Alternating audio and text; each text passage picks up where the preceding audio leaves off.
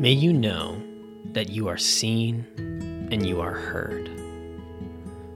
May you find God where God is most likely to be found, among the oppressed, broken, and vulnerable.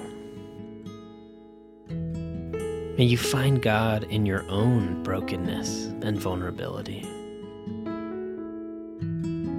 After fleeing the oppression and abuse of Sarah and Abraham, Hagar encounters God and is promised that her son will be the father of multitudes, the highest honor possible.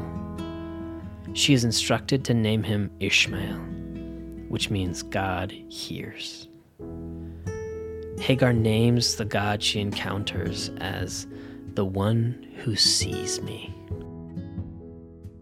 In your moments of desperation, may you encounter a God who sees you and hears your pain.